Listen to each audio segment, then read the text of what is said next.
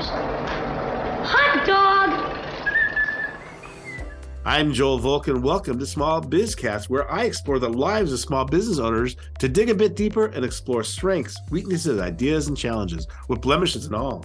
As you listen to Small Bizcast, you will find comfort in knowing that you are not alone. Hopefully, you'll find inspiration and ideas from people I introduce you to. Hopefully, you'll laugh a little too. Hot dog, it's a wonderful life. How do you differentiate your business from your competitors? How do you communicate what makes your solution more valuable? How do you appeal to your customers' pain points without seeming mercenary, insightful, or even worse, disingenuous? Today's episode is all about marketing and messaging. I am proud to introduce two amazing professionals in this area. Direct from New Hampshire is Susan Gold. Susan works with business owners to attract clients using a combination of value-based messaging and a clear, executable marketing plan that grows revenue. Her firm is Susan Gold Coaching, and we have Michael Leibowitz of Magnetic Mind Studio in San Ramon, California. Michael's expertise is in communication and behavioral neurology. Michael's clients typically enjoy volume increases of 2 to 5 times because of the good work they do. These guests are brilliant and interesting, and I believe you're going to find this to be one of the most valuable episodes you've heard. Welcome to Small Bizcast, Michael and Susan. Thank you. So Nike said, just do it. Apple's is what? Anybody knows what Apple's is? You guys, you're Bay Area. Think different, right? Coca-Cola, that's a weird one. A real right? thing. You know what? They have another one. Like one of the original ones was Open Happiness. I thought that was interesting. I hadn't heard that. That is good. It's better than the real thing. That's a nice one. I think so too. And I guess the question is, just do it sounds so simple, but I'm guessing there was a lot that went into this messaging. Quite a bit, in fact. Where do they start? Where do you start with your clients? How does the whole conversation get started? Susan, why don't you take this one first? Sure. Well, we start with looking at, Winston Churchill that said, if you don't learn from history, you're destined to repeat it. Mistakes, you're doomed to repeat it, I think is the exact quote. I look at history as a real opportunity to learn where a business owner, who their clients have been and currently. And we look at a bunch of factors, including, are they revenue generators? Do they bring profitability to the picture? Are they a really good fit for that business and why? And then learning from that, we add aspirationally, who do they want to attract that are not on that list, right? Because they're only as good as what they've done, right? So sometimes we can't attract who we really desire to work with. So once we start with the who, everything else after that is much easier. That's interesting. I often talk to clients and ask them to really identify what their actual product is. Sometimes they have no idea what their actual product is. And that's why I thought that Coca-Cola one was kind of interesting, because it kind of speaks to that. But you're saying, let's not worry about what the product is. Let's worry about who the constituents are. Right. Because when we start with, usually a business owner has at least an idea. I have worked with startups. They at least have an idea of what they want to do. And it starts with a problem they want to solve. Right. Mm-hmm. And who is it that they want to solve? Who has the problem, right? So usually there's a sense of that. With companies that have been in business for a couple of years or decades, they have a nice client list that we can look at. Part of that happiness factor or the fit factor is, are they working with clients that value what they bring to the table? Value the solution that aligns with the problem. So the alignment of the services also can be done once you know the who. 100%. In fact, that word alignment let's make that the theme of the show. Because when it comes to marketing and sales, and to me, marketing and sales are on a continuum. They are not two separate functions. Alignment is going to be the biggest thing. And for me, where I start, since my background, you've heard the saying, like, to a hammer, everything's a nail. Well, to someone whose background is behavioral neurology, everything is neurology. So alignment begins in our belief systems. And that's where I start. I work with my clients to uncover what is the belief system operating in this business. That is the number one way people are drawn to your business. This is what think different. This is what just do it. This is what open happiness, or even the real thing, which is not as good as open happiness. These are all what they're pointing at. They are all versions of a belief statement. If you can add the words, we are the people who in front of it, it's a belief statement. We are the kind of people who just do it, is what Nike is saying, right? Doesn't matter about how good you are. Doesn't matter about, your skill or how long. Get on the court. Just get on the court. We're the kind of people who just get on the court. If you're that kind of person, we got some stuff to sell you. Mm-hmm. Apple doesn't talk about their computers. We're the kind of people who think different. If you're the kind of person who thinks different, we got some computers you're going to like. Now, that's the aspirational element that Susan was talking about earlier, because not everybody thinks different, but we all want to say we think different. Well, it comes down to identity. What kind of a person do you think you are? Right. And I'm going to go nerd factor 11 here. That's early for you. Yeah, I know, right? But I love it so much. It's fun. So the way our brain works is we make decisions based on survival instinct, believe it or not, all decisions. And the decision we're making is this safe to include in my life when I'm buying a thing? Are you safe to include in my life when you're working with a person? And the way we calculate that is, are you like kind? Are you like me? And things that are like me probably don't want me to die, right? To this part of the brain. Things that are not like me, we now see as a potential threat to survival. Now, they're not actually going to kill us. That gets transformed in other parts of the brain into, no, there's just something I don't like about this person or this product, right? But that's what's really going on. And so the name of the game is, how do you communicate I'm like you and you are like me? And this is what Susan was talking about. When you understand your audience, well, part of that is understanding, from my perspective, who you are. And then from Susan's world, great. Now that we know who you are, who's the audience that's going to match that? Let's get everyone aligned, right? So, and I'm sorry to interrupt you, but my mind is wandering to politics, not really to widget selling. But what you're describing is so obvious when in political rhetoric and slogans, right? And 100%. So is that the same? Is it the same? Same structures. It is the same structure, same concept. Yeah. When someone's writing a political ad, they're trying to really, so much of it has to do with survival. How many people, especially in our environment now, are so polarized they believe that it's all about survival. It's right? Survival is a really that's driving the point that you're describing, correct? Survival is a really fun thing. In political discourse, it's right there out in the open. It's about survival.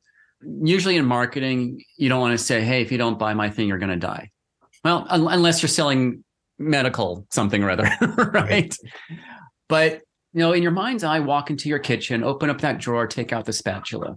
You definitely bought that spatula at that moment because this part of your brain said, this is the one that matches my identity. When it matches my identity, I'm not going to die somehow.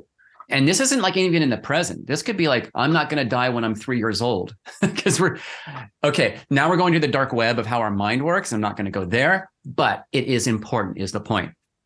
So this idea of alignment is really important. And back to your original question, what's the first thing you do? For me, what is the belief system supporting this business? What's really going on? And then I hand that over to someone like Susan and say, hey, here's the belief system of this business. Let's go market that and find the other people who believe the same thing. Because the formula to me is not, hey, I have something to sell and I have to drag you over to my side of the fence to convince you to buy from me. The formula for it all, and this is marketing and sales, is tell people what you believe, think different, just do it. Find the people who share the same belief that you do, marketing, and then offer them something that's going to benefit their world, sales. So then what happens? So now we have this messaging. Is it a genre? Is it basically the frame? Yeah, the framework. And then what happens? Then how do we execute that? Oh, Susan. Well, and that's where the channel strategy, that's the marketing geek language, the channel strategy comes in another way of alignment, right? So you have your ideal clients, you have your belief system, you understand who you are and who you want to attract. You have your message platform, which both Michael and I work on that in different ways. And then you have to align, where do those messages need to be seen and heard to attract those like-minded, ideal clients. Yep. And so the secret is, and I think, I'm a B2B, business to business professional. And I think the same can be said about B2C as well, but I'll speak more in B2B language. It's so much easier to go where the ideal clients gather, where they already are. Right. It's less expensive. It has increased chance of success. It is less painful. Marketing has become kind of a 4-letter word for a lot of business owners because the industry is making it so hard to understand what the hell they should be doing. Well, There's so many options out there. Right. When I think of B2B marketing, I think of it as being much less emotional than B2C marketing. Oh, not at all. True. And I'm getting, No. for those that can't see, I'm getting double head shake. This is why you're on, and this is why you're on. Because I spent my time in technology, and although I'm a student of sales and I understand that all sales are made emotionally, they're rationalized intellectually. And so you come from the world of features and benefits. Yeah. Yeah, speeds and feeds. Yep. Yeah, Exactly. no doubt about it. But we were all about, and that included describing ROI, showing the afterworld value. Right. Was a big part of our rubrics to create success. And that's how we trained our salespeople and so on. But we had to connect emotionally, of course, in order to even get there. And a good ROI can be emotional, right? Well, that's the thing. The results that you really need because you have a pain point, you have a struggle, you have an issue that needs to be resolved, and you're talking to someone that can give you the results that you need, that has the impact. You don't care about the process. You want to know what's the impact, right? And what's the value that's brought that's different from their other options. Yeah. And launching off of that, there's really only 2 things that your audience needs to know when it comes to the message in any context. Everything else is going to be a supporting cast member to these 2 main things. And these 2 things are critical because they talk to the 2 different sides of the brain that actually make a decision. Number 1, this is what Susan was just talking about. What is the main outcome I get from this? All right. This talks to what I call the human brain, all the logic centers. This is akin to features and benefits. They help us justify a decision, not make the decision, justify it. But justifying a decision is very important. Sure. So what's the main outcome I get from, in B2B context, working with you, and consumer from this thing you're selling me? And a gentleman named Theodore Levitt, a Harvard business professor, said it best, and this has become somewhat famous within marketing circles. People don't want a 1/4-inch drill. What they want is a 1/4-inch hole. Right. Now, you might be selling drills, like delivering a drill, but what you're selling, what the outcome is a hole. So that's how to think about outcomes, right? What's really the big get here? Now, lots of people can deliver that. And the more clear you are in communicating that, the better advantage you are in getting people to understand you and wanting to say yes to you. But what's going to make them really want to buy that solution from you, it goes back to belief. And this is the second question that our brains ask. Do we share the same beliefs? Because if we share this, if I recognize in you that we share the same beliefs, it pumps out the you're safe, I'm happy around you sort of chemicals that happen in the brain, right?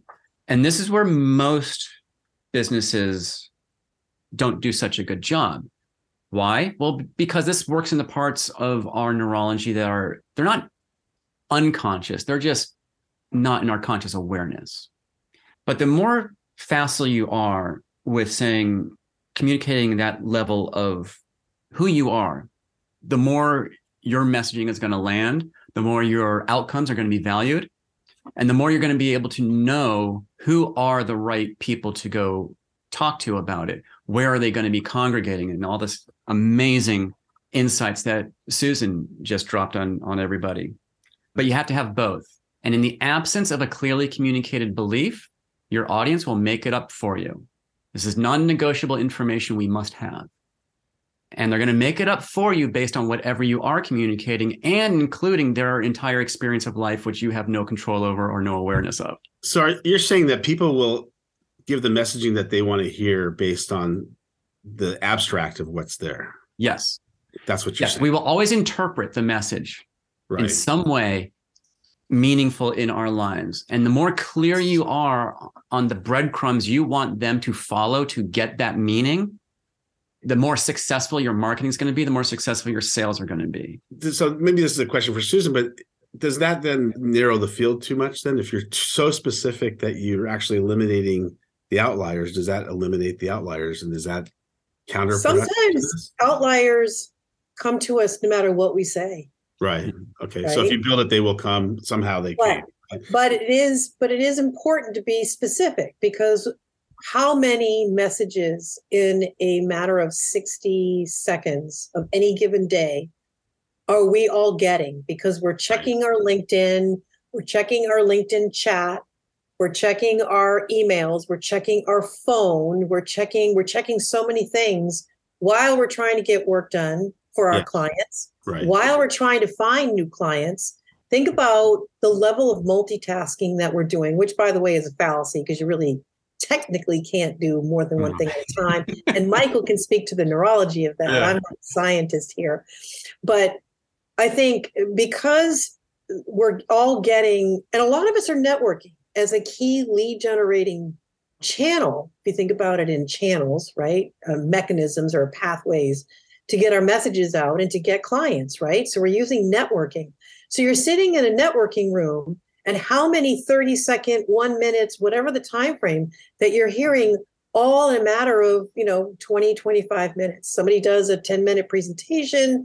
There's all kinds of other stuff going on. You leave that room, you go into the next networking room. You're doing one-to-ones all day. You've got all kinds of meetings where messages are being thrown at you, and you're trying to connect the dots. You're trying to trigger something. That's where the emotion comes in. So you have to make sure you're in the right room. You got to make sure you've got the right ask. You've got to make sure if any given time, 20% of the room, it's the 80-20 rule, right? 20% of the room are the ones that really matter or have a likelihood of really mattering. And over time, if that's not working, you got to get out of that room. You got to get into the right room. Right. It goes back to what we were talking about earlier. Where are your ideal clients gathering so that when your messages get sent out, either virtually or through other marketing channels, that they're being heard and seen by those that are like-minded, that have the problem that you have a solution for, and you make that connection and you engage. It's I have no notes very simple to add to that. It's really simple. It's really, it's hard to do. Having been in, countless networking rooms in my career, one of the things that always strikes me is how often people that I think know what I do for a living have no idea what I do for a living.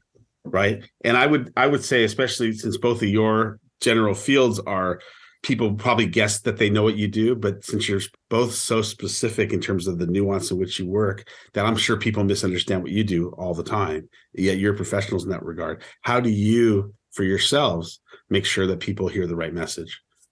For me, I go straight to my core value and belief. When I'm in a networking meeting and from meeting someone for the first time, hey, Michael, tell us what you do. I don't start talking about messaging at all.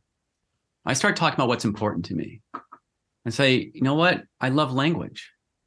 I love how the language we use determines how we are understood, right? That's a belief statement. Right. And anyone who understands that and shares the same belief, who gets that, I've already gotten my first yes. We're now aligned, not around what I do, some externality. They're now aligned with who I am. And they're making the connection of, I like this guy or whatever.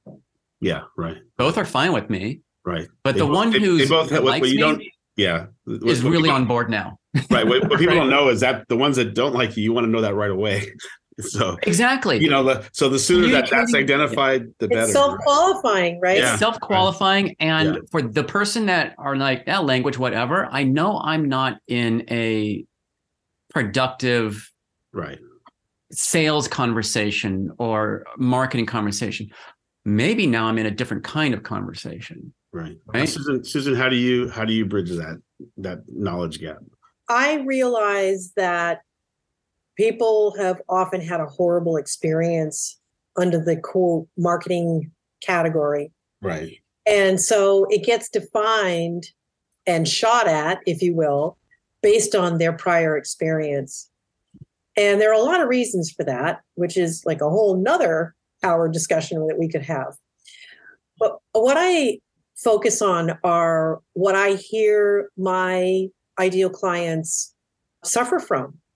And it starts with, I help people attract clients that are profitable and are a good fit, using the simplest language possible to connect with the problem that they have. And when they hear that mirrored from me, it's like, oh, right. It's a really good outcome statement. How do you do that? Small Bizcast is proud to support Fit for the Cause. Fit for the Cause is the leading organization in fitness for low-income and special needs communities. Founded in response to the national health crisis, Fit for the Cause has used licensed and COVID-conscious trainers to keep their members active, even during the pandemic. Offering physical training, nutrition, and a variety of classes, members benefit from the same resources given to Special Olympic athletes. So stay active now by going to www.fitforthecause.org. That's fit, the numeral 4, thecause.org. Welcome to our new sponsor, Jorgensen HR. Jorgensen HR believes that an employer's workforce is the single key to customer satisfaction, reputation growth, profitability, and the ultimate success of the company. Jorgensen HR works to ensure that employers are in compliance with federal, state, and local HR laws and helps assist them with almost everything else HR. Driven by passion and guided by expertise, Jorgensen HR. Please remember to mention Small Bizcast when you call 661-600-2070 or visit them online at jorgensenhr.com. If you know of anyone who feels lonely on their way to the top, I can help. Hot Dog Business Growth is for companies of all sizes. For people new to business, we offer the Pay It Forward Roundtable, a monthly half-day panel discussion with your peers, coupled with one-to-one private counseling with me. This is super affordable and the best OJT you'll ever get as you learn to grow your business. For the more seasoned, Hot Dog Business Growth offers counseling for leadership and teams. We offer sales strategies and team synergy, as well as customer service assessments and training. Our decades of business experience is on tap for you and your team. Schedule your no obligation conversation at hotdogbizgrowth.com. Yeah, Susan, every time you and I talk and we dig into the weeds into how you work and what your philosophies are, I always think the words that come to my mind are less is more.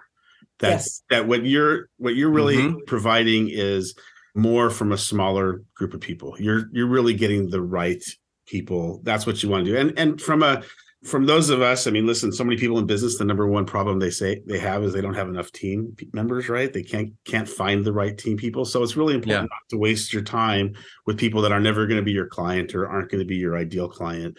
So, someone once said to me, actually just recently, it's hard to do good work for a bad client. So how do you attract the good clients? And that's what I get every time Susan tells me what she does. That's how I feel. I feel like when a business owner is complaining about not getting the right prospects, not filling their pipeline at all, or with the right prospects, they're not large enough, they don't get it, that's not who they really work with.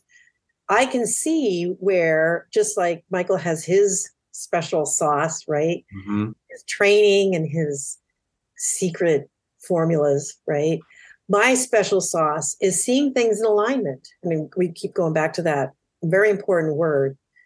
I just see the world in alignment or misaligned. It's not good or bad. It's just misaligned. By the way, alignment is a big part of how I work as well. I think it's really important to align the teams with the values and have the compensation. The compensation needs to be aligned with the goals. And I see so much misalignment when I go into a new situation. And maybe you see the same resistance that I have, but usually it comes from that's the way we've always done it sort of philosophy. And it's really hard to break that mold, not so much around leadership, because leadership, by the time they get us in the room, it's because they've had enough pain that they realize something needs to change. It's usually the people that supported them along the way. And now they're going to be forced to look at things from a different prism. And so anyway, so I think, Michael, you wanted to add to this? Yeah. One thing I want to clarify on alignment that I've noticed is that a lot of business owners, when they hear this frame of alignment, and I feel aligned with my customer, they start looking outside themselves like, oh my gosh, I have to figure out them Right. and adjust myself to fit them. Right. That is the exact wrong thing to do. The first step is to figure out yourself. What business am I in? What's my core value? Who am I? Not just being as a person if you're a solopreneur, but your business as if it were a person. What kind of a person would that be? Figure that out first. Then, right? And to circle this whole square for everybody, that's my core work. Figure out what your business really is, what your core message is. Then go find the people who are more predisposed to align with that. And that's Susan's world, right? That's the alignment you need to be doing. It's not like, oh crap, I need to align with them. Let's go out of me. No, figure yourself out first, then go find the people who are already in alignment with that. Now that you're clear about that, go have those conversations with them, go market there. So one of my earlier guests at Small BizCast was a gentleman named Cliff Scott, who's a veteran in advertising. And he was on the team that kind of reinvented Carl's Jr. and Hardee's when they had to be reinvented. And They sat there in the room and said, who's our customer? Who's our customer going to be? And they said and Cliff came up with the concept of, we want the guy who, when he spills ketchup on his shirt, uses his French fry to wipe it up. So, yeah. And that became that whole concept of it doesn't get all over the place. It doesn't belong in your face. And the whole concept of it's a big sloppy, right. That created that whole concept. And that was the paradigm shift that did it. So what they did is I identified that profile. Here's what actually happened behind the scenes. Here's what actually happened in that moment. That guy was describing himself. I guarantee it. He was describing himself. He was describing an aspect of his worldview, his own belief system, although he didn't say it as a belief. And there was enough people in the room that said, yeah, I'm that same kind of person. They were just talking about it as if it's the ideal client. I guarantee you, 100% of my engagements, I've worked with dozens and dozens and dozens of clients. Every time you describe your ideal client, I say they end up describing themselves. Right. That's what happened in that room. He described, he just didn't say the words, I'm the kind of guy who wipes up my fry with my thing. Right. Ironically, I know him well and he's not, but he probably was at one time, or he is way below the surface, not so much below the surface. So as you're saying that, I'm kind of going, I know him well enough to know the answer to this question. Yeah. Probably a part of him. Probably. I think that's probably valid. I think that writers do that too. Writers that write novels, there's usually one character that really reflects them, and that becomes a central part of the consciousness of the character of the story. Yeah. Interesting. And what I love about all that is the realness, the authenticity, the genuineness of it. Because when a business owner is clear, as Michael's talking about his process, clear on who they are, what they stand for, what they're all about, they are much more confident in their ability to sell what they have to offer. And the rest of it is really just about marketing strategy, which frankly is the easy part. Once you've got clarity on who you are and what you stand for. Yeah. You got to plant a flag. So branding circles call it. You got to plant your flag in the ground and say, this is who we are. This is why we matter. And the people who agree with that are going to go, oh yeah, you get me. Right. So we're going to take a break. When we come back from the break, I want to talk about how we incorporate this to next generation businesses where it's not the founder that is carrying forward. But before I do, I want to ask you, I did a little thing of the best slogans. This is from Adweek magazine, the best slogans and the worst slogans. So I'm going to read a slogan. You tell me whether it's come from the best list or the worst list. Ready? Okay. After dinner, you can stab your date. Okay, that was an easy one. Well, let's analyze each one of these. Okay. No, that one, I mean, it's memorable, but it has no meaning to it. Right. It's fun, but there's nothing you could say that about anything, and it does the same. Unless it's a murder mystery dinner. Right. Yeah. What is it doesn't have a context. There's no connection. Yeah. Okay, here's one more. This is a little more fun. More doctors smoke Camels than any other cigarette. Well, it's signaling like kind. Yeah, and actually, it worked for them. I'm sure it did. In its time, again, Believe it or context not, That's is the key. voice of authority. You got to trust your doctor. So if he Right. smokes cannabis, we all should. But believe it or not, that was on the best list. That was on Yeah. the most, Yeah. the most No, it was very list. successful. It's It's just effective. so interesting Yes. that we can't even conceive of something like that now in the States, right? Okay, trying to find one that's not food for the fun of it. Did you say food? Food for the fun of it. Yes, Again, context, but just by itself, that works. it happened to be on the it was Frito-Lay, by the way, and it happened to be on the worst slogan. But I actually thought it was a good slogan for them because we know they're not even selling salads in those bags of chips, right? So Yeah, I think it's hard with slogans out of context because they are, Right. unless it's just do it because it's a lot So of money popular, right. getting that awareness, Right. right?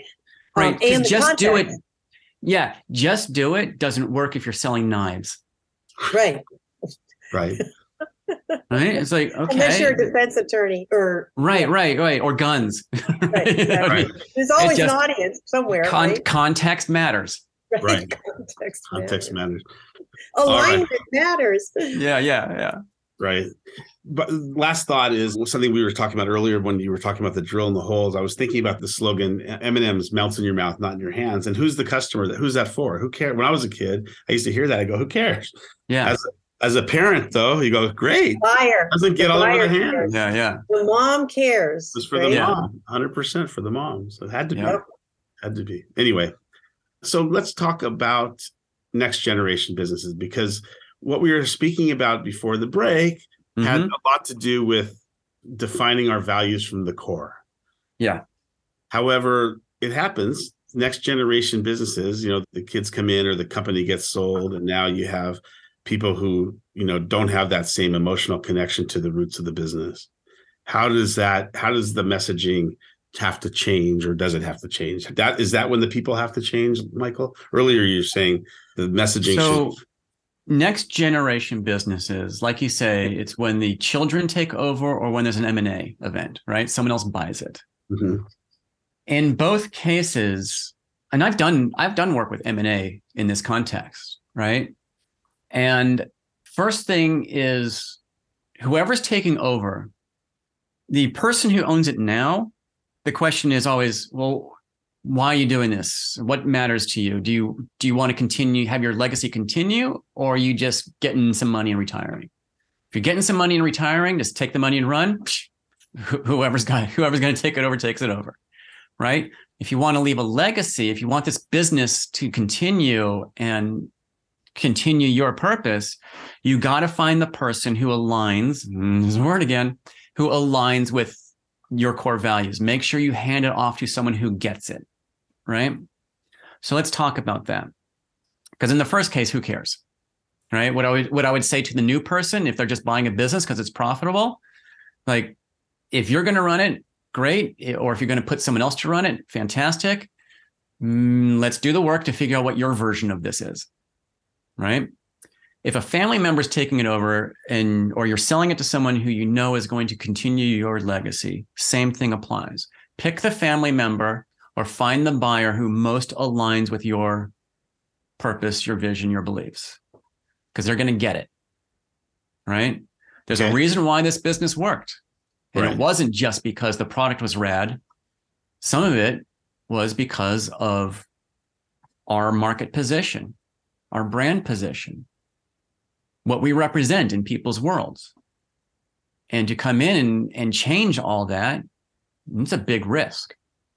I mean, so you want to come in and find the people who align with it. And when you know what that is, you're able to find them. And it's the same thing with hiring staff, to tell you the truth, regardless of whether it's first generation or second generation. In my work, we cover what I call the belonging traits. What are the traits of this business that signal belonging to someone else? Now, in marketing, that makes sense, right? I belong here. Can you elaborate on the belonging traits? What do you mean by that? I've never heard that expression before. Yeah. Kind of in similar territory to our core values, but not the same. And I'll give you my belonging traits from my business, right? And every single one of my clients has this or have these traits, and they recognize they belong in my world. Number one, these are people who love to learn new things, right? Just loved learning. Number 2, they have a high degree of empathy. Number 3, they are what I call intellectually creative. They can take 2 ideas and combine them to make a new idea. And number 4, and maybe the most important behind learn new things, is they are driven to succeed, but in a very Jewish language. They're not super neurotic about it. And Susan's laughing right now, right? Those are my values. Those are the things that I know signal belonging to me. And So I what- know that So I'm trying to grasp this. So does that mean when you're hiring somebody, you're looking to identify? you're looking for those somebody? qualities in And- the people you hire. And are Absolutely. are you doing the same for your potential clients? So in my marketing, I'm doing it in my marketing. So for me, the number 1 of those is people who love to learn new things. I love being around those people. They vibe with my work. They are my ideal clients. And they're going to value your work because they're Yes, gonna, absolutely. Right. So how I market my stuff is always through a learning experience. Because what do learning experience attract? People who love to learn, Right. right? I do monthly workshops, right? Do the seminars. Every time you interact with me, I'm trying to find a way, big or small, that I can share with you a new piece of learning about yourself, about your business, about things in general related to messaging in my business. So now that It's always a learning experience with Michael. right. So And the people who what's- love that they just come into my world. right, and do they match your passion? Do they have to? They match my belonging. right. And I then when think they, the end result is actually more powerful yeah, because the energy, and again, I'm not the scientist here, so I can't speak to that. But what I see in my work and what I see in speaking with Michael is when you are working with clients who are aligned with those belonging traits and the examples that he gave, Right. the power of what happens Yeah. in that work, those sessions, is light years ahead of those that don't align and don't follow those same traits. right. And it's not only exciting for the client, it's exciting for us. Well, I was going to say that makes the belonging traits, the identifying the belonging traits Mhm. goes directly to what Susan was talking about earlier about less is more, about Yeah. now you have a narrow field and you can, if you have all those constituents, then you're not wasting your time or spinning your wheels on people that are not going to see the value that you bring to the table. Exactly. Or, Right. and here's the other thing that people, especially if you're in B2B services, they might see the value in what you do, but they're going to be really bad clients. Like the kind that you just hate working Right. with, even though they need it, right? Even though It's they gonna see the take more value in it, time, it's going to cost more. It's going to cost you on it's margin. just going to be a bad experience. And Yeah. do you Yeah. want to be in business to have just sell stuff, or do you want to be in business to work with people you really love working with? So one of the big determinants of this is who you say no to Oh boy. in your prospecting. Yes. So I look at intention. So not that long ago, I said no to an agency that wanted to work with me. These two individuals reached out to me and said, our owner is not doing enough that we feel he needs to be doing for business development. We're bleeding clients out the back door. Mm. Nobody's really responsible for business development. And if we pay you to do our plan, we could sell him on the idea. And I said, no, I will not take your money because Yep. number one, the strategy has to be created with the owner in mind. Right. On the top. Number Yep. two, Right. exactly. How are you Number supposed to identify two, the values if you can't speak to there the is person? no one to execute a plan, which Right. which means this plan's going to go on a shelf and have no meaning to anyone. And Right. I won't take your money for that purpose, to use as a tool to get someone who doesn't really want to do it in the first place. He's not going to do it. It will not work. So I would not take their money. And guess what happened? They pushed harder for me to take their money. I still Yeah. said no. Yeah. So intention matters. Right. Yep. Right. Yeah. Yes. Because they could have said, well, that plan wasn't good enough because it didn't convince our CEO to go out and Oh boy. market our Yeah. business. And it's Because like, this is a podcast, everyone can't see. I am visually high-fiving Susan right now on the screen here. Right. and we didn't plan this. Fix your camera. You missed your camera around. It's a little Right. talk Right. Susan, did this discipline that you've developed to be able to say no in situations like this come from experiences that you wish you said no? Oh, absolutely. Right. And it comes from applying my process to myself, frankly. Mhm. Right. Of, when you do this analysis of your current and past clients for the last 3 or 4 years, you rank them on margin, profitability. Did you lose money? Did you make money on that deal? Revenue, because you can have revenue without profitability. You can have profitability without revenue, right? And the fit factors. And the fit factors and the reasons why you're ranking a particular client high, that they're a great client for us because of, or they're not a great client for us because of, separate from the financials, right? Because that can drive, fit factors, right? Wow, we made money and we brought in a lot of revenue. I'm a happy camper, not necessarily. Do they respect what you do? Do they value what they do? Are they a good client? Do they do their part of the relationship? Are they referenceable? Do they, there's all kinds of things that make up a great fit, right? So looking at those factors that create bad fits are how you qualify out. And when I do my sorting and color coding and all kinds of magic to these spreadsheets, and people see what I call the sea of red. That's the 1, 2s, and 3s, low rated across the board. The client always says, oh man, I knew I was supposed to be getting rid of those clients and saying no to those prospects coming in. And until they see the volume in color, and Mike can probably explain the reasons why psychologically that's happening, but they know it, but they don't act on it. But when they see it and they see it color coded and it's screaming at them, now it's like, okay, now I know what I have to do. So no longer are the days where we know that 50% of our marketing dollars are wasted. We just don't know which 50%. Those days are behind us. We have the data now, correct? It can be. Yeah. For some people, it's still happening because they haven't done the work that Susan and I are talking about. It's happening more often than people. Yeah. I think business owners know that potentially a much bigger percentage of their marketing budget isn't working. They just don't know what to do about it. They don't know why it's not working. And they don't, because the bottom line is you need results, right? Yeah. Some things you can't measure. You can, but it's too expensive to measure. You can measure awareness. You can measure visibility. It's just too expensive, and most companies can't afford to do that. Yeah. Or they have the wrong metrics.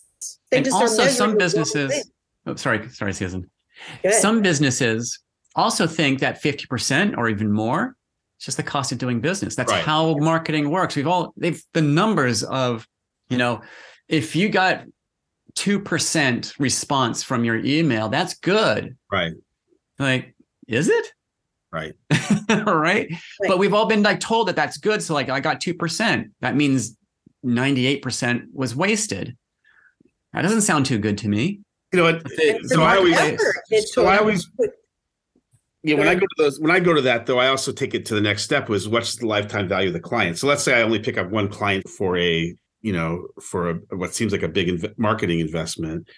Mm-hmm. What's the lifetime value of that client? That determines to me whether there's an ROI attached to the investment.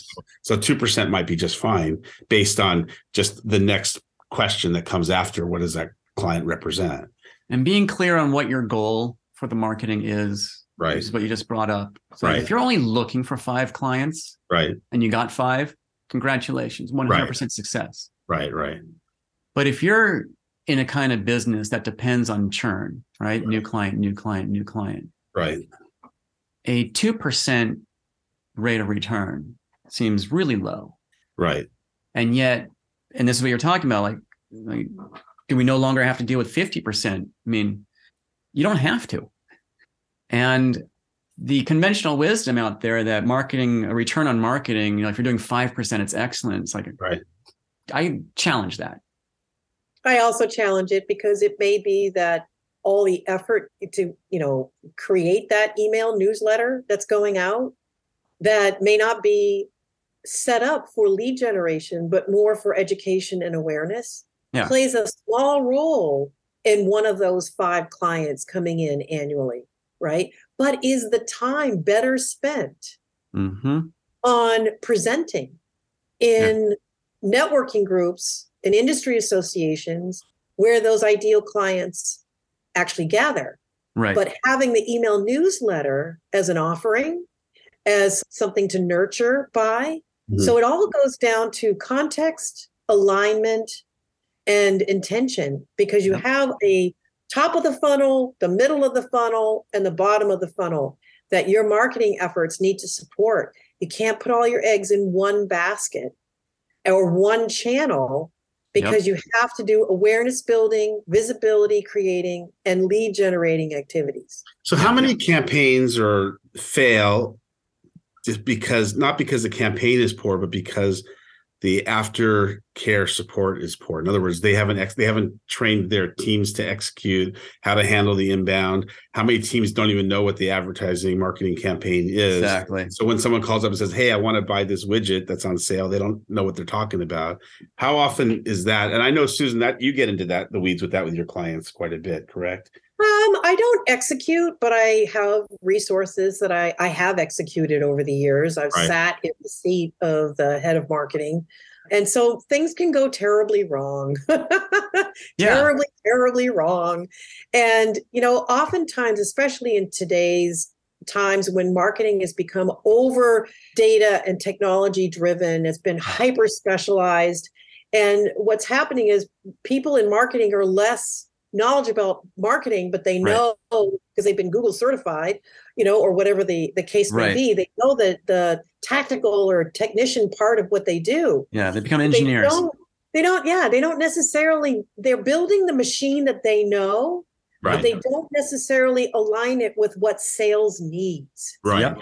And that is the big difference. And I think one of the biggest problems in today's companies of all sizes, where marketing is building a monster that needs care and feeding, but it's a reflection of their experience and their knowledge, but not, how many times have any of those marketing people sat in a sales call and seen and listened and experienced what happens? Right. Yeah.